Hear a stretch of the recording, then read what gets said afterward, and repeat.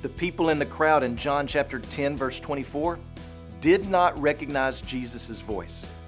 It wasn't because his voice was not hearable. It's not as if Jesus was not providing enough proof or information. It's not as if these people lacked intelligence. These people flat out refused Jesus. They loved their darkness. They loved their sin. They loved their quest for power and control.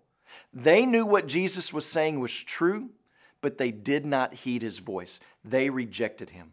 Listen to what it says. So the Jews gathered around him and said to him, "How long will you keep us in suspense? If you are the Christ, tell us plainly." Jesus answered them, "I told you, and you do not believe.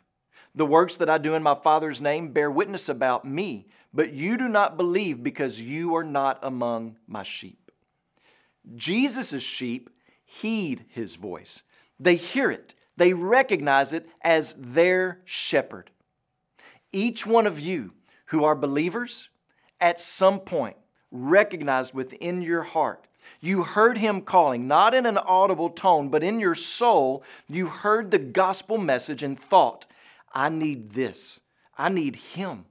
I'm a sinner, and I don't want to be this way anymore. I need a Savior, and Jesus is that Savior. And Jesus, I am coming and trusting in you." You responded to the voice, the call of Jesus, because he had made you his own. As you pray today, please remember Danny and Rita Ballard, our missionaries in the Philippines.